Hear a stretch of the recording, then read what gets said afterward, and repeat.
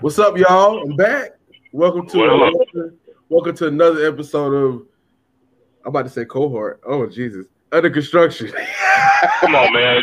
Get it together, man. Wake up, Rodney. Oh man, I'm your boy Rodney. You have Kaza Sose to my right, and the angry black friend Jamal Darby to my bottom. Jamal, how you doing today, man? I'm doing wonderful, man. It's 68 degrees, wonderful weather here in the QC, man. Can't complain. I just need the Hornets win today, man. I'll be even better. Good luck on that. Kaza, how's your day, man?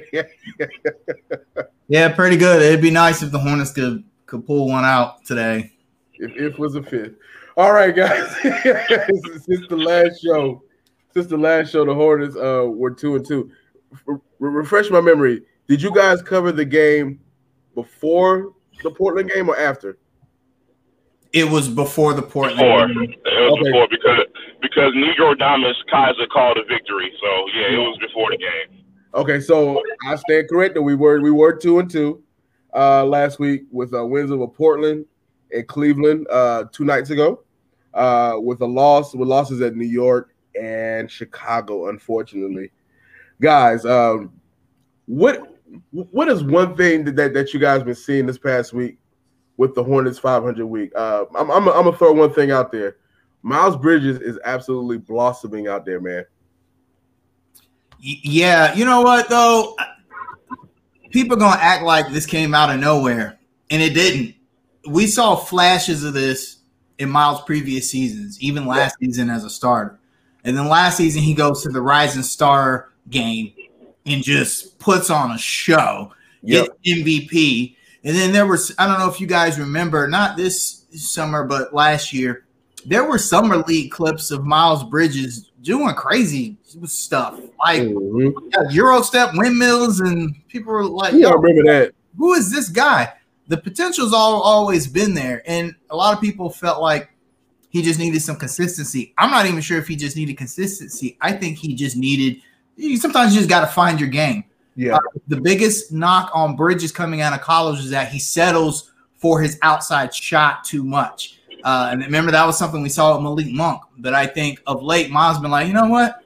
I just dunk on anybody I want. If you in the way, you're going to get piped on. And he's been able to find a better balance of being aggressive to the basket and then finding his spots to shoot the three. And, I mean, now James Borrego is going to have a good problem to have. Yeah. PJ on the bench. When Gordon Hayward comes back, I mean, you can't not start Gordon Hayward, and then where does that leave Miles? Because then he's kind of playing out of position. So, but the ascension of Miles Bridges over this ever since he murdered Clint Capella, he's been averaging like 23 points a game. It's kind of crazy. Yeah, I think, we've never questioned Miles Bridges' competitive nature. That's been here since he's been a rookie. Like Kyle said, the only question we had with Miles Bridges is consistency. But, I think the thing that I'm most impressed with Miles Bridges is that dog. Like, that guy would not let us lose to the Cleveland Cavaliers, man. Like, he basically took over that game and said, we're not losing today. If the Hornets had 5 more guys like that, man, we'd be way better off than what we are now. This week, man, we're still marred by injuries. We're still marred by lack of scoring. But if Miles Bridges plays like that all the time, which is what we're hoping for, we're going to be all right, man. And like Tyler said, man, we're going to have a very good problem to have when all the guys come back. And at this point, man, I have to concede a point. I'm tired of fighting it. PJ's got to go to the bench, man. You can't not start Miles Bridges at this point. This guy's competitive nature could take us to heights that I'm ready for, man. So, I mean, guys, one thing that kind of has stood out to me with Miles, man, he's getting to the free throw line more. That was a concern of mine, like coming in, because in college, in his first 2 years, he didn't get to the line. Right. Another thing that's been shocking to me, man, his creation off the bounce. Like he's creating his own shot off the bounce. And then another thing is, man, he's creating for others. I've never seen this before. And this is like a complete revelation, like especially within a year where we had a COVID shortened offseason. And it's just a spectacular thing watching his kind of game flourish at this point. Oh, and I'm gonna push back. Why not start PJ, Miles, and Gordon? PJ at the 5, Miles at the 4, Gordon at the 3. I mean, do we really have a center on the roster? Well, look, man. Again, this is why it's a good problem to have, man. I mean. Here's an example of here's a case you could make for not starting PJ, and this is just nitpicking, and this is me playing devil's advocate. You look at that Cleveland Cavaliers game, Jared Allen, who has a clear size advantage. I want to make that clear because I don't want to knock PJ. You know what I mean? Jared Allen got anything he wanted in that first half of that Cleveland Cavaliers game. Bismack Biyombo comes in and plays a little bit more minutes in the second half, and you don't really hear from Jared Allen that much in the second half. I know Charlotte Hornets fans don't like to give Bismack Biyombo credit for anything, and they're going to blame him for everything wrong. But you got to give Bismack some credit for what he did in the second half in containing Jared Allen. That's a case you can make for P.J. Washington. Again, it's nitpicking, and it has more to do with lack of size. But, again, this is why it's a good problem to have. And James Borrego, who's been matchup-based, since he's been the coach of the Hornets, I mean, I don't really see why you just can't just base it on matchup from game to game. And then also, man, like we don't win that game without PJ at all, man. He scored 25. Yeah, no doubt.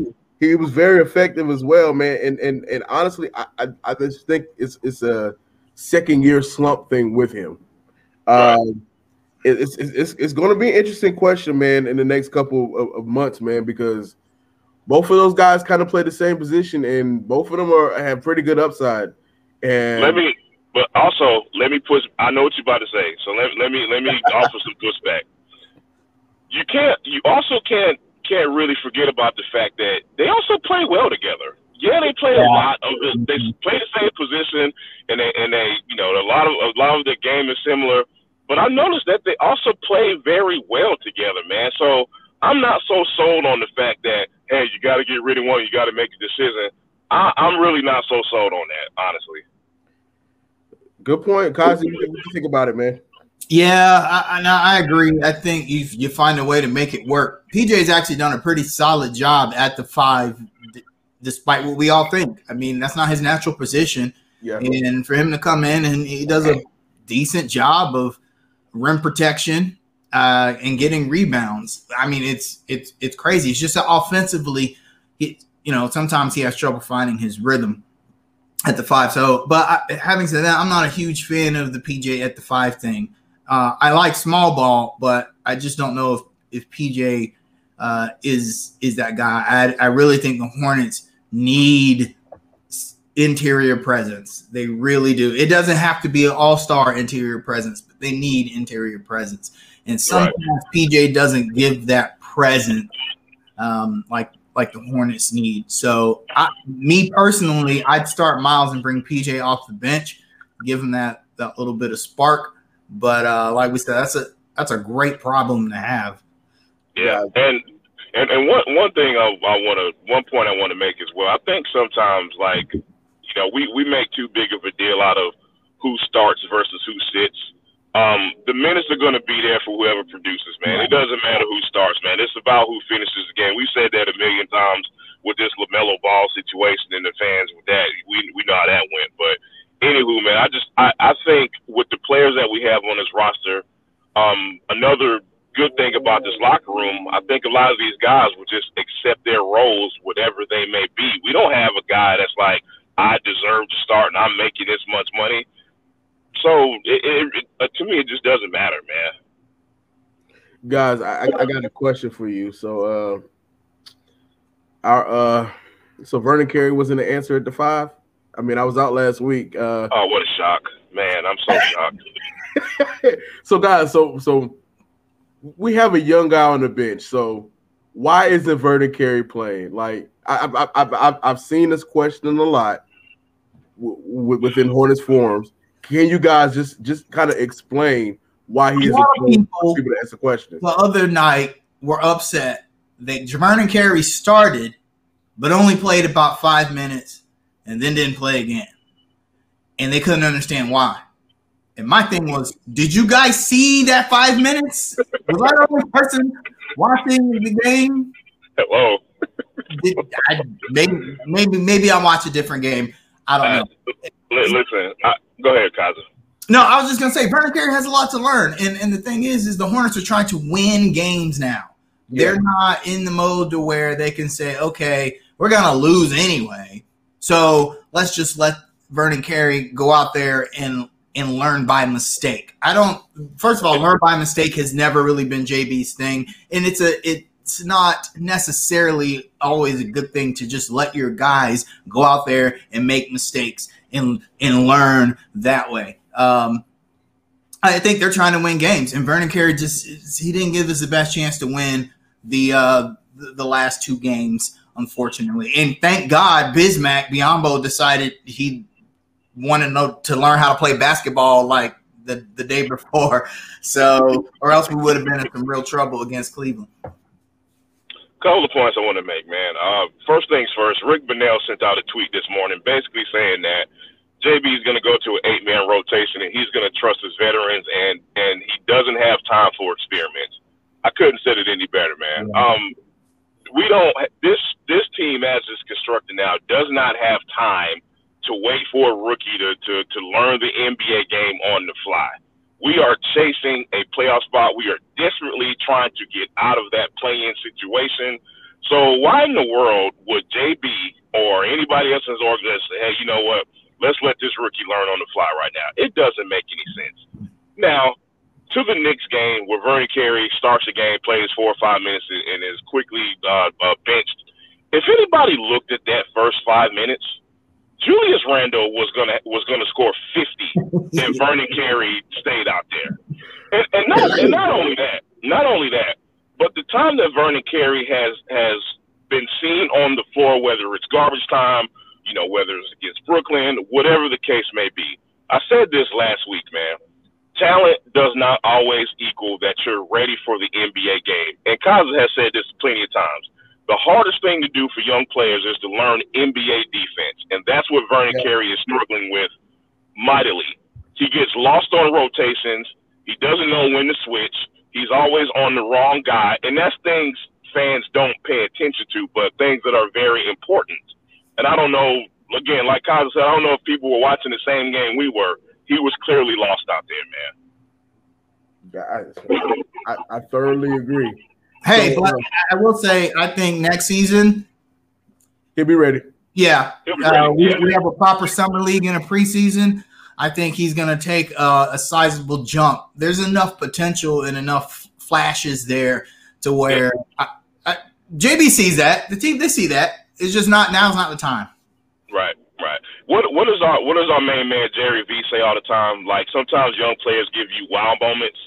And Vernon Carey gave us a wow moment, but it doesn't mean you're ready yet. And guys, we're not rooting for Vernon Carey to fail by any means. We're just simply saying he's not ready yet. And like Kaza said, I can't wait until a full off season happens and these kids can really, really learn the NBA game. I'm looking forward to the future with Vernon Carey, man. Got you. Speaking of struggling, we have a veteran on our roster that has been struggling for the past 3 games. I think you know where I'm going with this. Devontae Graham on Friday night shot 3 for 16. The night before, but he shoots a bunch of threes, so it's okay, right? That's what everyone in the Hornets group is telling me. The night before, 6 for 14, and the game against New York, 3 for 10. And it's been pretty bad. His saving grace is that he's been getting other people involved within the game. Guys, man, so what's your prognosis on Devontae Graham? I've been saying this. To me, he is a backup point guard in the NBA, like a high volume Isaiah Thomas type of guy that can bring you that energy off the bench. What's your prognosis on Devontae Graham? Hey, look, man, you know I'm not a hot takey guy, but here's a hot take for you. Devontae Graham is losing himself some money, man. I've come to that conclusion. That honestly, man, you can't defend the shooting percentage. You just can't.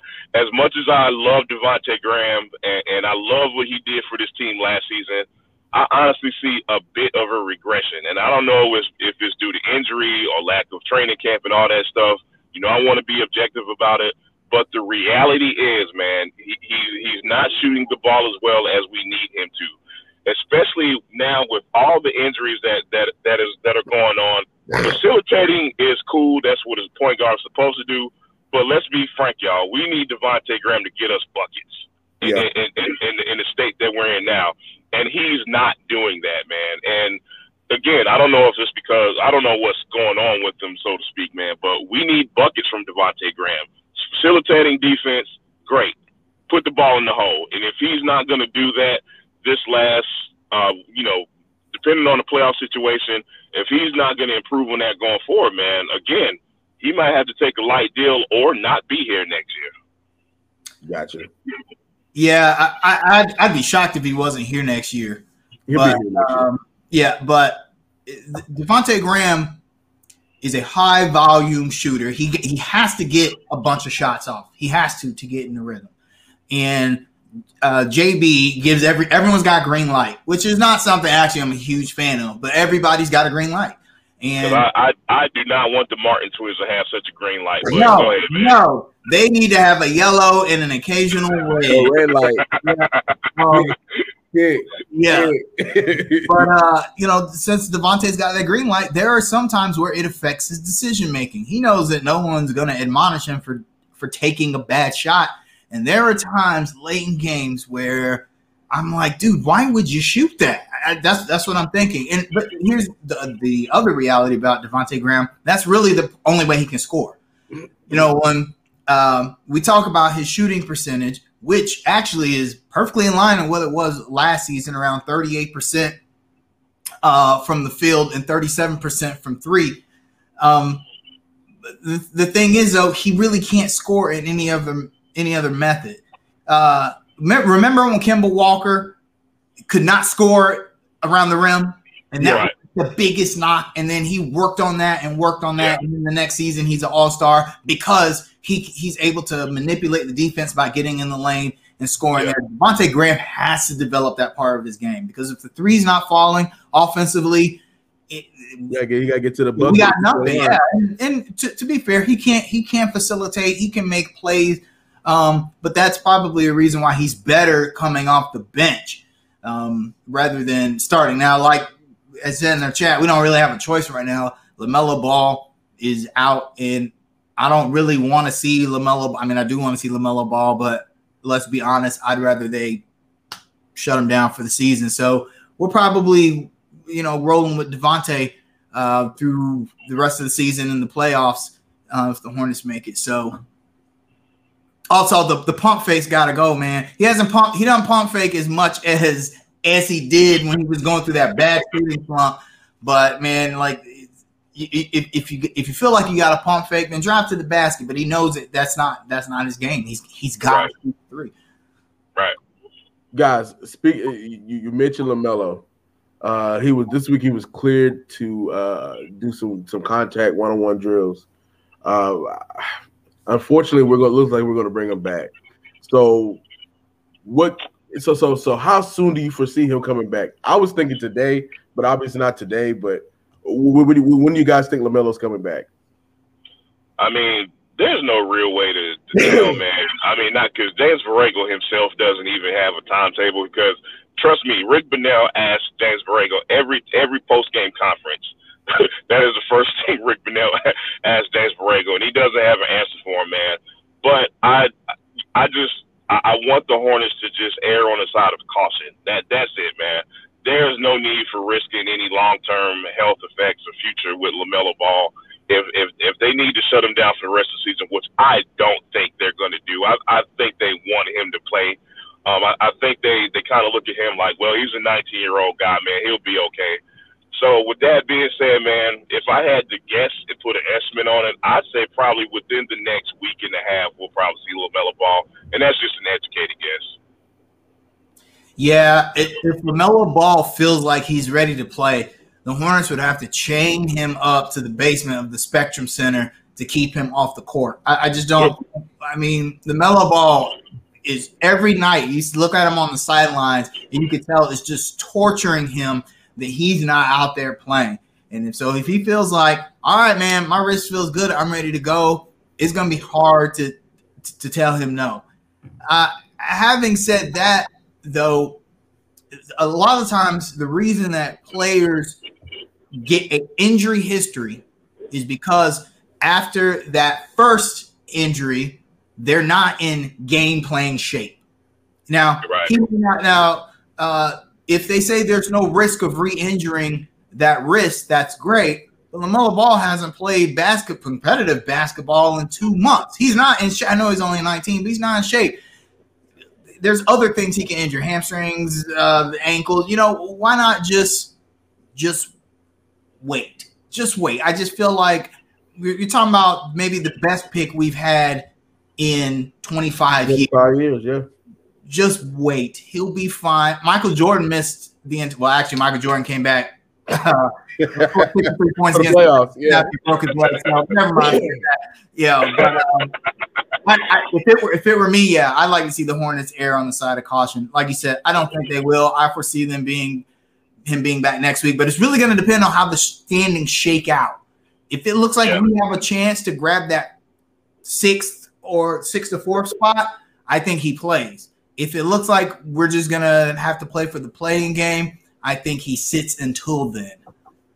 I honestly, I'm looking at the calendar now, man. I'm thinking this upcoming Wednesday versus Boston, or Saturday versus the Pistons at home. It's coming. It's coming sooner or later. And speaking of injuries, man, we still got Malik, Gordon. They're out. So I just don't know at this point, man. Yeah. No, and Kaiser brings up a point that you could kind of make for those players as well. Even when they come back, if and when they come back, they're still not going to be in basketball shape. So I hope at some point when we have all these guys back, we can kind of quell our expectations a little bit as far as how productive they are, because we're going to talk about guys who haven't played basketball in 2 or 3 months. You know what I mean? Like, as much as we want them back, as much as we want what they bring us to the team, man, I don't know if our expectations can be realistic, to tell you the truth, man. Now, Gordon Hayward, to me, is another story because you don't necessarily need his shooting all the time. Gordon Hayward is a playmaker. You know what I mean? Like, Gordon Hayward has a couple of double-digit assist games. So we can bring him back, and he can at least be that, then that's cool. We may not need a bunch of scoring for him. Malik Monk, you want him to put the ball in the hole, nothing else. You don't want him playmaking. We don't look for anything else from Malik Monk. You get what I'm saying? So when these guys come back, man, I just say let's chill out a little bit and kind of lower our expectations a little bit. Guys, so next Thursday is the NFL draft. Our lovable Carolina Panthers are picking 8th right now. So who do you want at the number 8 position? Who do you think we'll get? And who will you riot on Mint Street if we pick up? Well, there's talk that they're going to trade the pick. And so a lot of the mocks actually have us trading the pick. And I would not be upset. Me neither. If they traded the pick. I mean, you went and you got the quarterback that you wanted. So, the consensus was that Justin Fields might be available around then. And if he was available around then you take him. If he's not available, then you look at someone like Micah Parsons. The Panthers need linebackers. There's really no offensive tackles in the first round that would be available to the Panthers that really jump out. I'd like to see them trade that pick. I'll be perfectly honest. I don't think we need that many more offensive weapons except for to shore up the offensive line. You got to work on the defense. I think that although we're weak on the back end, but I feel like the heart of the Carolina Panthers defense has always been the linebacking core. Always. Going back to day one. We've got to fix that again. That's what the Panthers do. So Micah Thompson would be my pick if he's available at 8. Else, I'd like to see us trade the pick. I think this is the perfect draft to trade that pick in order to get more draft picks, and I think that's going to be more of a reality because everything we've read about Scott Fitterer kind of points to us trading the pick. But I will say this. I will have my riot gear on, and I will have a lit pitchfork if we draft Mac Jones. I will be y'all will need to set up an under construction bail fund if they draft Mac Jones. That is the one guy like they cannot draft. Sorry, man. There's an offensive tackle that has actually been rising up in the mock drafts named Rashawn Slater. I don't know much about the young man except one thing. When he matched up against Chase Young a season before, he completely shut him down. That's pretty impressive to me, man. And if you look at the mock drafts, he's actually been rising up a lot, man. But I think this is going to be the draft where we trade down, man. And like Kyle said, I'm not mad at that. If I had to kind of put a dream scenario, we trade that pick, we get 2 back. If we end up with somebody like a Rashawn Slater and a Micah Parsons, I'm good with that. Gotcha. For me, man, if we stay at number 8, I want Penei Sewell, or I'm going to surprise you with his name, J.C. Horn. I think he's the best DB in the draft. Yeah. He's the son of Joe Horn, corner from South Carolina. Man, look, I'm going to tell you this now. If we draft Mac Jones, I am going to Tepper's house, knocking on the door, and everything. And look, even if we draft a wide receiver at number 8, I'll be pissed. Yeah, I don't Jamar Chase or I just don't think we need a wide receiver unless you really feel like that's the best player available. That's something we haven't mentioned here. You always take the best player available. Always, no matter what the position. And let's be clear, man. We might not need a Jamar Chase, but you can't deny his talent, man. That dude might be a top 3 talent in this draft, quite honestly. Yeah, a lot of the experts though have us trading to get an offensive tackle. A lot of people don't think that Sewell will be there. And I'm one of those people. I don't think he'll be there. Yeah, a lot of people project him to go between 3 and 5. However, there is Tevin Jenkins from Oklahoma State, and a lot of people have tied us to Christian Darrisaw from Virginia Tech, who I don't know a lot about, but those are two tackles. It's just that in the first round, drafting for need a lot of times is a reach, and I don't want to see the Panthers reach, considering we've typically drafted very, very well in the first round throughout our history. I feel like trading for a position of need in the first round might be a reach. And guys, man, like if we trade back, there's an offensive tackle prospect that I am quite interested in. Christian Darrisaw from Virginia Tech. Mm-hmm. He's offensive tackle. So I mean, if you believe in Sam Darnold, you need to protect him. Don't do what you did with Cam. Look, Sam Darnold ain't as mobile, and he will get killed. But then the fans are gonna say, "Oh, Teddy didn't have that offensive line that Sam Darnold had."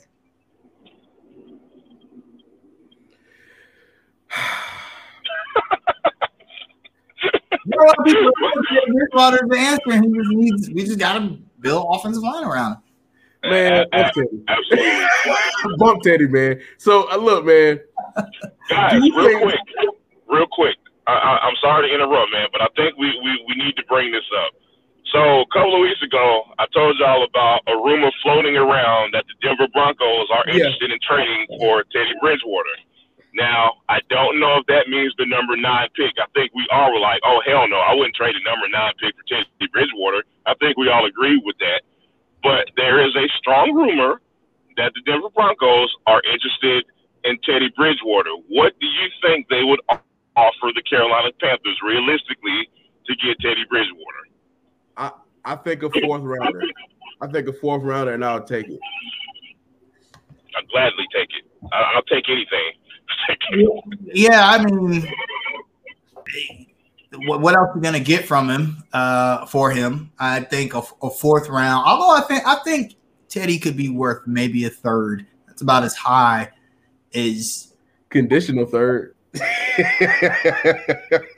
Maybe. I mean, here's the thing. Compensatory player. Despite what every Panthers fan thinks about Teddy Bridgewater, the fact remains is that he is a very solid NFL starter. There's no way getting around that. He's not terrible or anything. He is a solid NFL starter. I mean, he's in Minnesota. We wouldn't even be having a line between average and below average. He's right on straddling that line. Teddy needs a team around him to be good. Okay, exactly. That's the difference. I'm not sure if Teddy can quite elevate a team. We saw what he did in New Orleans when he had a good Saints defense and a good offense around him. I mean, he went 5-0. Yeah. Same in Minnesota. Had a great defense there. Had some great offensive weapons. So, if you're saying that a solid NFL starting quarterback, what is he worth? The most valuable position maybe in all professional sports. Third. I think you could get a third for him. I think if you're the Panthers, you try and get a third for him, and then if they don't barge on, then you take the fourth. One thing kind of complicating that is that you do owe him that money this year, and they could want you to eat some of that money for that third. But would you be willing to do that? No. You know what? If the Panthers do that, I don't ever want to hear anything about Michael Jordan contracts ever again. Ever again. If we eat money off Teddy Bridgewater's $63 million deal after he done played one season, I don't want to hear anybody else talk about bad Charlotte Hornets contracts ever. Right. Hey, man, look. Charlotte, Carolina, the Panthers are Charlotte's football team, man. I mean, they get the benefit of the doubt. It's crazy. The Hornets aren't it at this point. You know that. I think there's about to be a shift, though.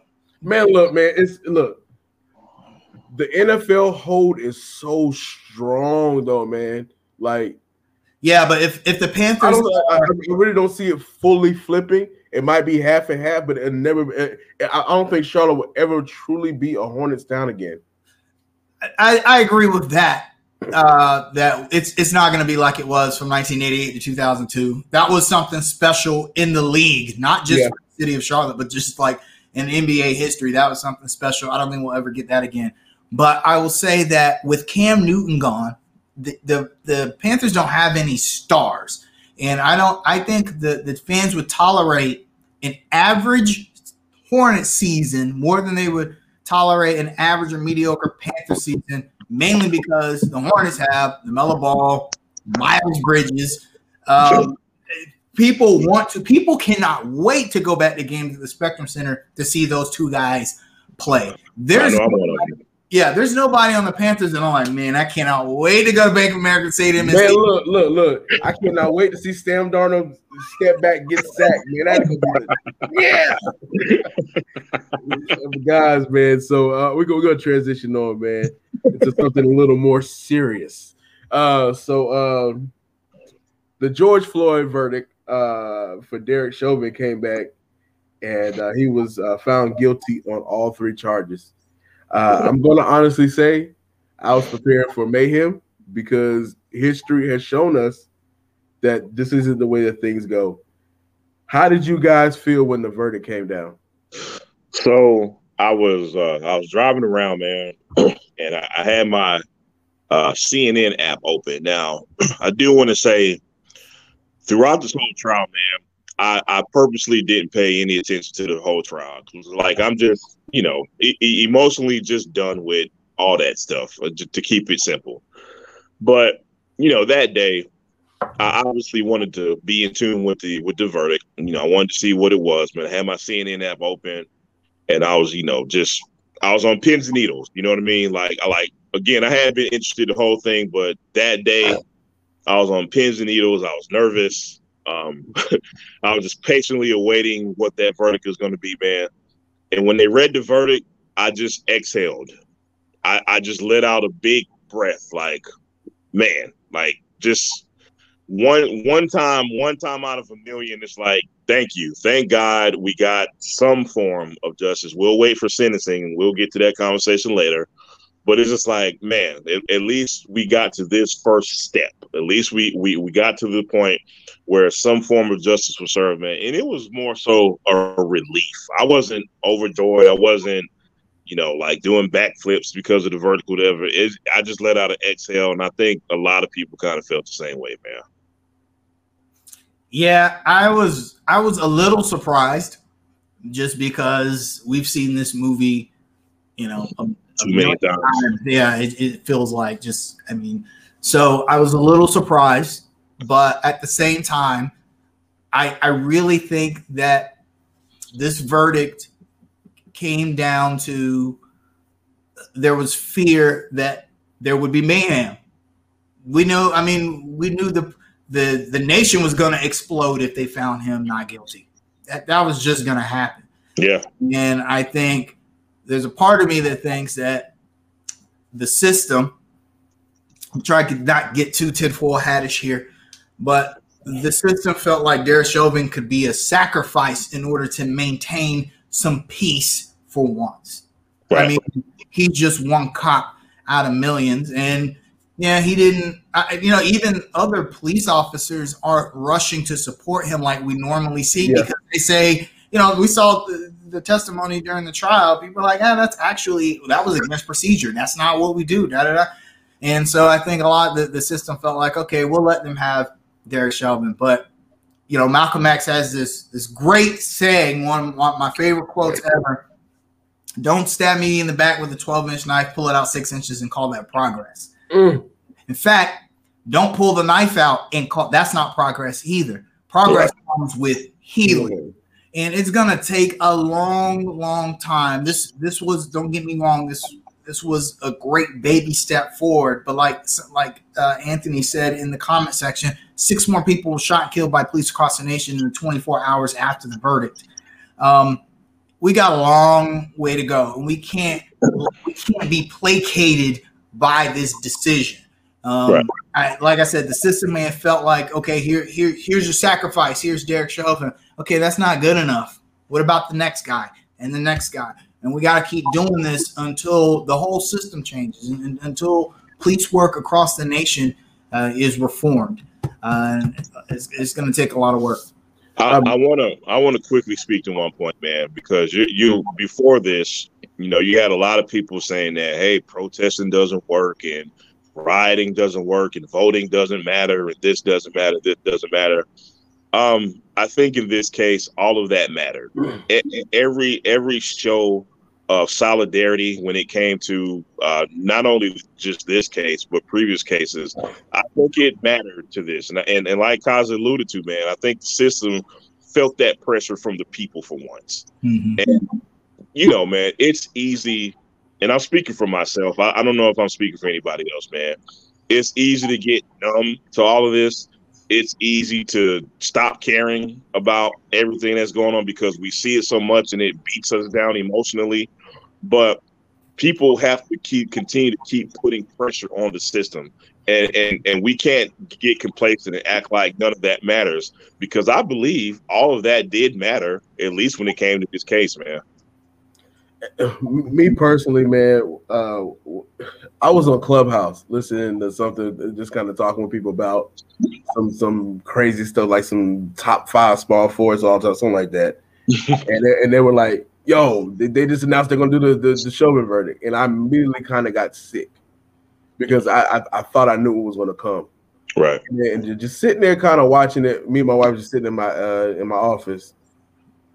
I got a tear to my eye because, like, at first, because I never in my lifetime, man, I'm old enough to remember Rodney King.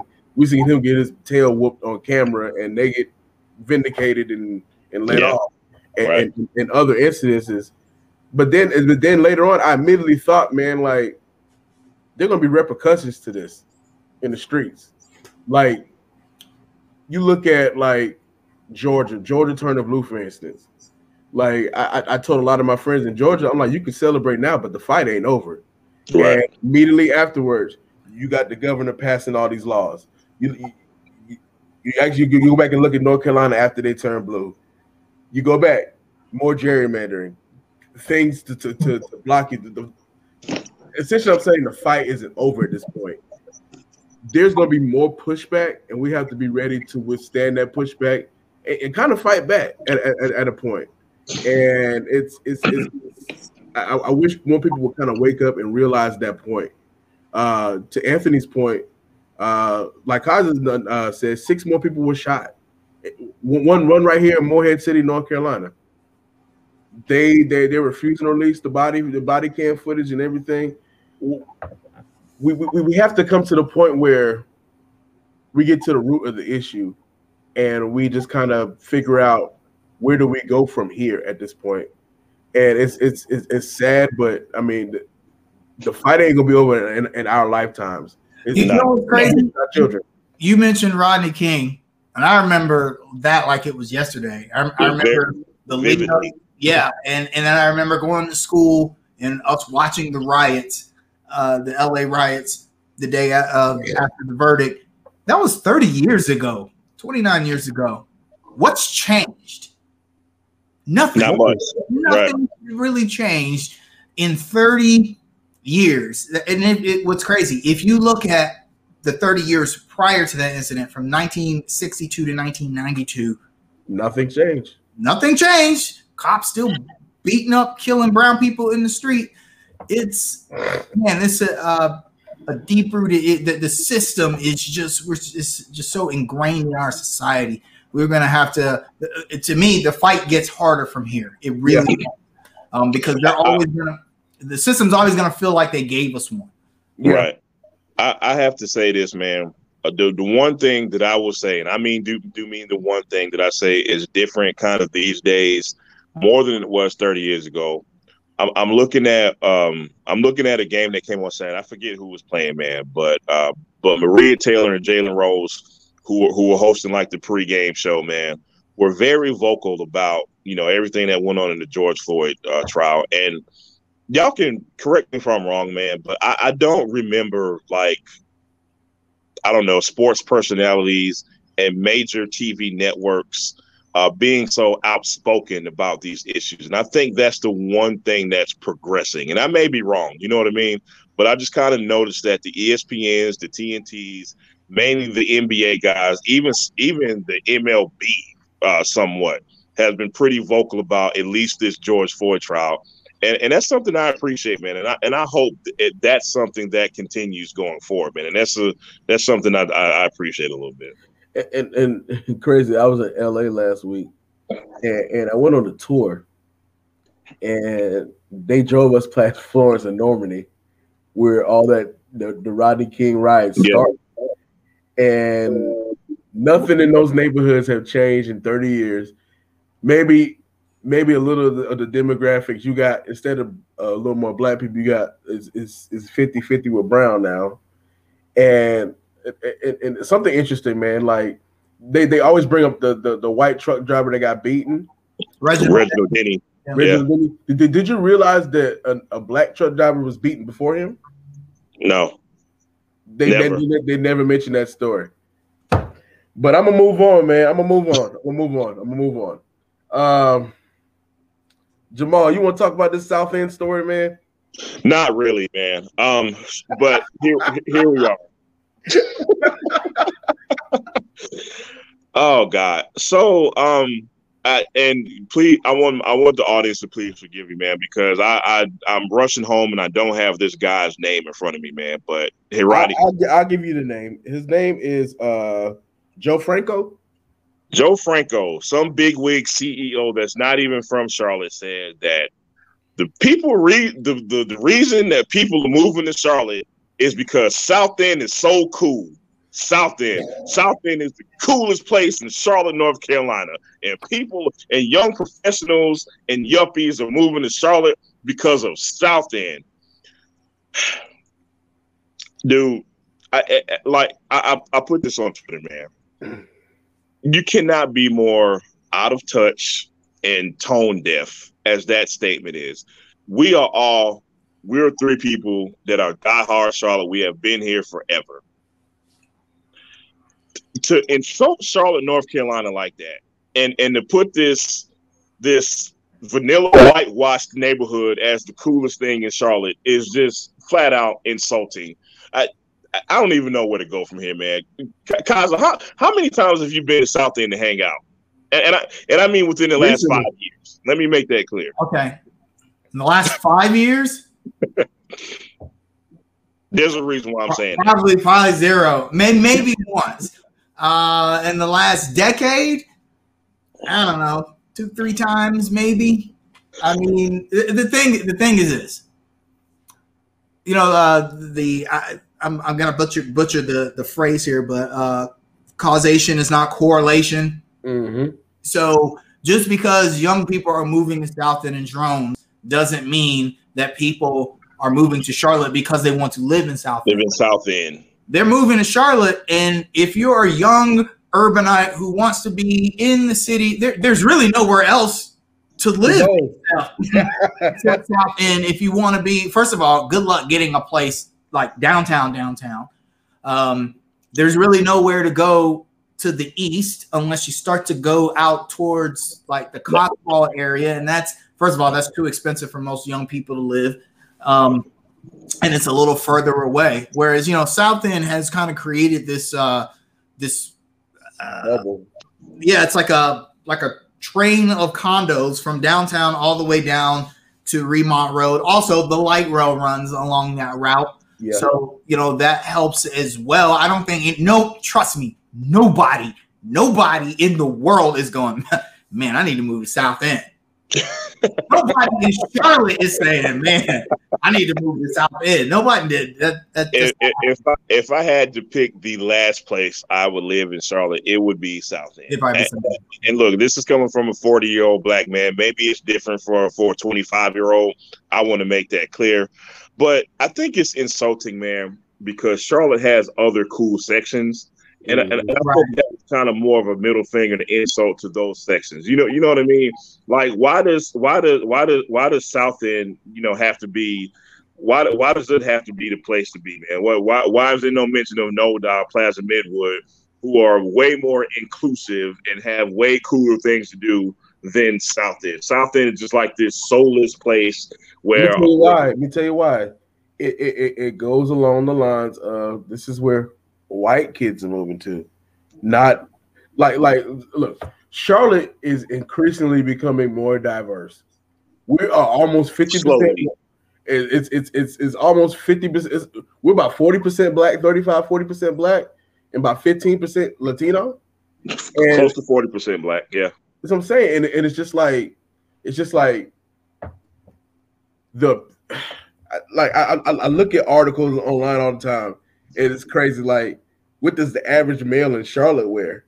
Well, the average male in Charlotte is probably a minority, and they don't wear what you're talking about. Right. It's just always funny to me, and it's just like sometimes, I'm not saying all, but sometimes white people just kind of focus on their people group a lot, and just not inclusive of other groups. Like, as far as South End, man, like if you guys remember, like 20 years ago, you don't want to be caught. You better not be in South End tonight. 5 years ago, you didn't want to be caught down at the very end, down by where Remont Road is. You get robbed. You get robbed down there. And it's just like these places are gentrifying quickly, and when they gentrify, they become bland. They become technically kind of mean the same people live there, right? And it's just like. You know, though, hold on. I'm going to give a little bit of pushback here. We're going to shift the conversation a little bit. West Boulevard, that shopping center that the feds have talked about seizing. Oh, yeah. You from Charlotte, you know the intersection. You just hate that red light. That Chinese place been in business for 42 years. I don't know. God bless them. They selling drugs or something out of that. I don't know. But for those of you who don't know, the FBI has come down and said that particular intersection is what they've described as an open air drug market I think they said 21 drug-related shootings and deaths in the past decade. And to the point where they're talking about the federal allowing the federal government to seize that entire block and do something with it. The details are murky because they're just talking about it right now. So when I think about gentrification, it's always a double-edged sword. Imagine you live in that neighborhood. Wouldn't that sound like good? And I'm not, don't get me wrong, I'm actually not a proponent of the government swooping down and taking private property. I don't like that precedent. But you are a proponent of improving an area that Yes. So let me ask you a question. Like, a lot of the times gentrification includes like, okay, so we live in this neighborhood, this area, and we never had a grocery store, an adequate grocery store. We never had, we basically live in a food desert and everything like that. So gentrification is like you telling me you weren't valuable until white people moved in. I mean, that's fair. And I think there's a balance here. And gentrification is usually very unbalanced because what does gentrification usually do? It usually kicks us out first. There's usually not minimal improvements. There's always like this drastic.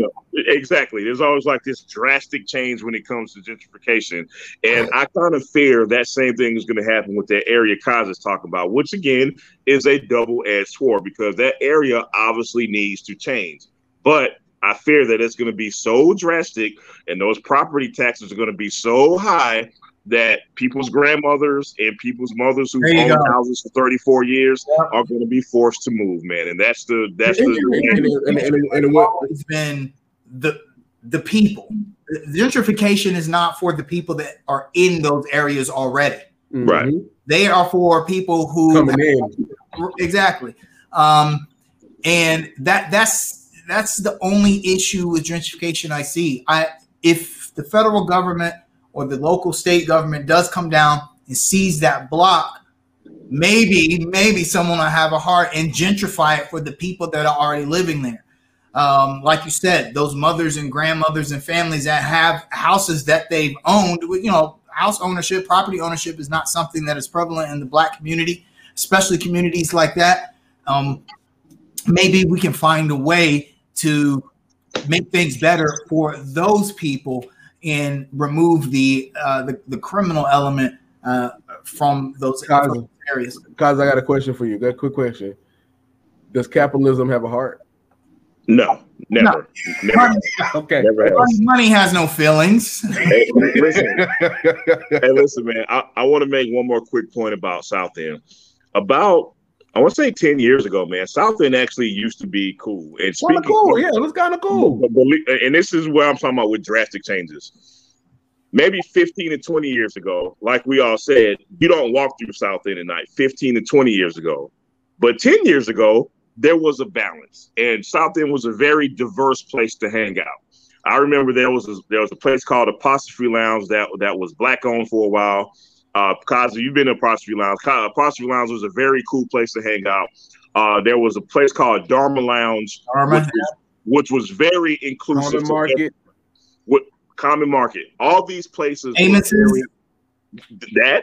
all of these places were very inclusive for everyone. Everyone was welcome at these places. And as time went on and gentrification went on and in this big ass building on the corner of Camden and Tryon showed up and this other fancy food place next to it showed up and these drastic changes start happening, it became less and less inclusive. And now you got these douchebags like this CEO saying that South End is the greatest thing on earth, man. So it's just interesting. Hey, as long as Price's Chicken Coop they better not move that. Then we good. That and the gas station on East Boulevard in South. I got a hot take. I got a hot take. What's up? Price's Chicken Coop is average. It might be, but it's a solid staple. I actually don't disagree with that, but it's iconic. It's home style. Like, you've been to LA. Did you eat at Roscoe's while you were there? Hell no. Okay.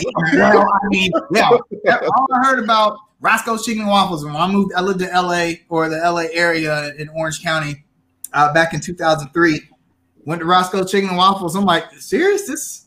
And look, when I ate at Roscoe's, I like, man, Midnight Diner better than this, man. Like, Hey, man, look, I got another hot take. LA is overrated and the food is not that good. Let me disagree with you a little bit. There are, I hate to say it like this, and I'm being a little facetious. Where the common people live at in LA is very overrated. Yes. The beautiful parts of LA are more beautiful than I've ever seen, but we just can't afford to live there. I kind of agree on the food.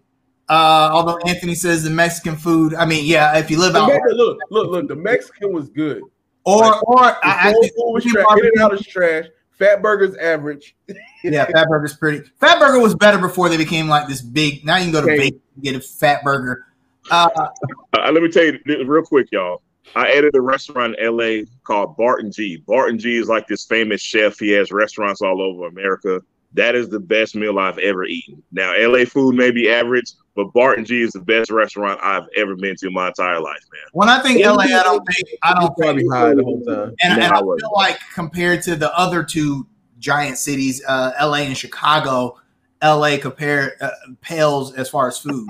But as far as a place to live, I mean, California, for all its faults, is a good. I mean, you can literally do anything within like 20 minutes. You want to go on the beach? 20 minutes. You want to go skiing? 20 minutes. Look. You want to drive 3 hours to Las Vegas and spend the day there and spend all your money? You can do it. You want to go down?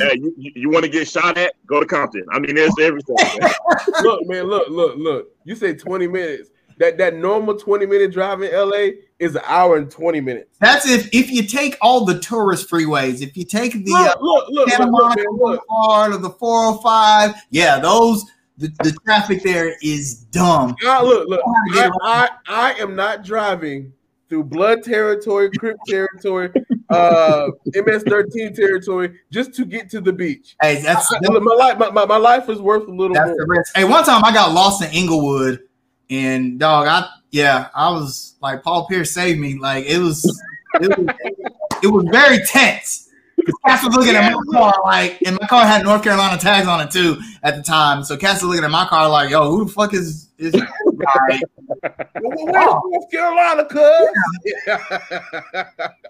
Hey, all right, guys, we're gonna get into some shout outs, man. You want to go first, Kaiser? I'll go first, man.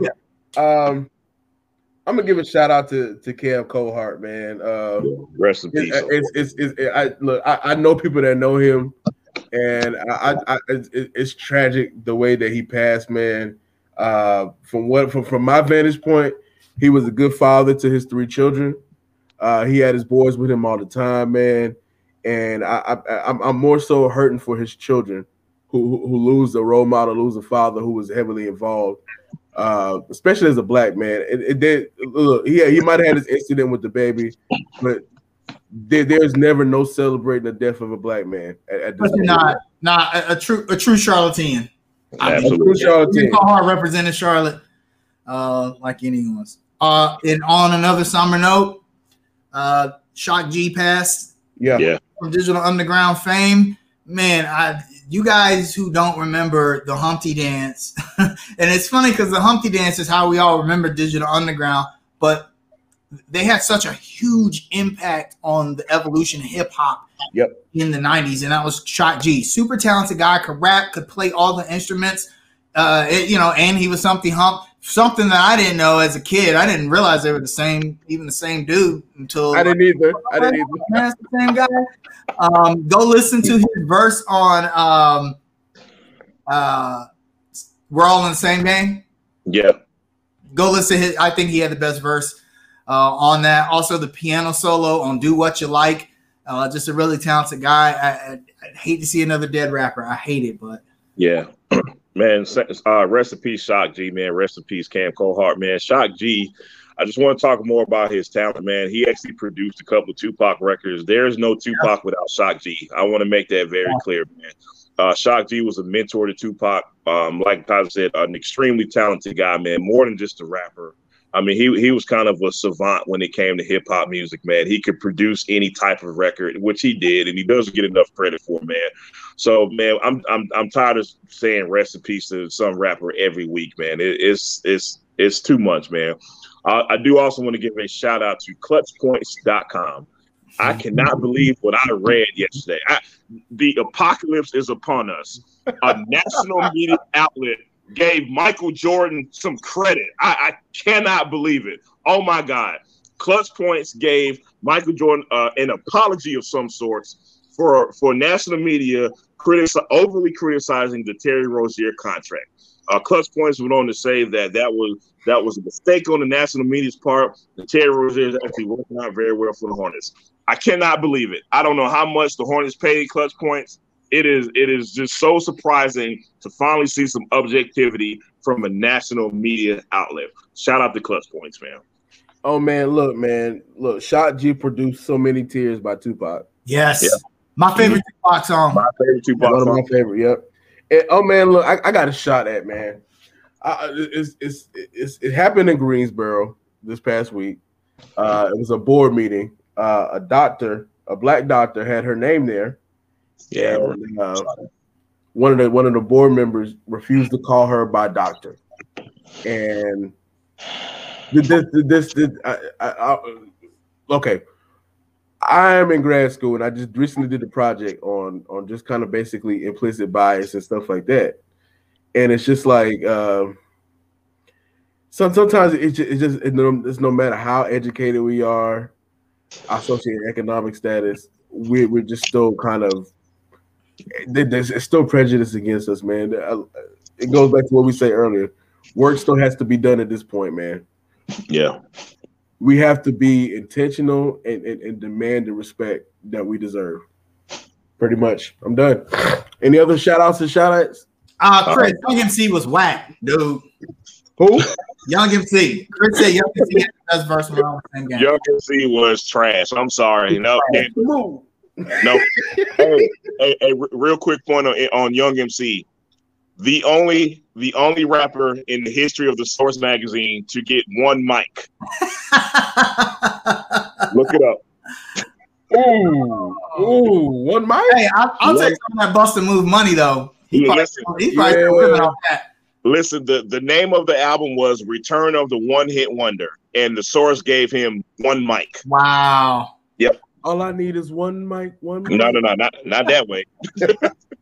Oh, guys, and finally, before we go, man, shout out to the family of Earl Simmons. The funeral's today. The memorial was yesterday, man. I watched it on YouTube. It was pretty cool. I'm gonna give Kanye his credit. That choir is pretty dope. And thank you guys for watching, man. You have a wonderful day, and thank you for your continual support of Under Construction. Yeah. Peace out, fellas. Next week. See you next week, bro.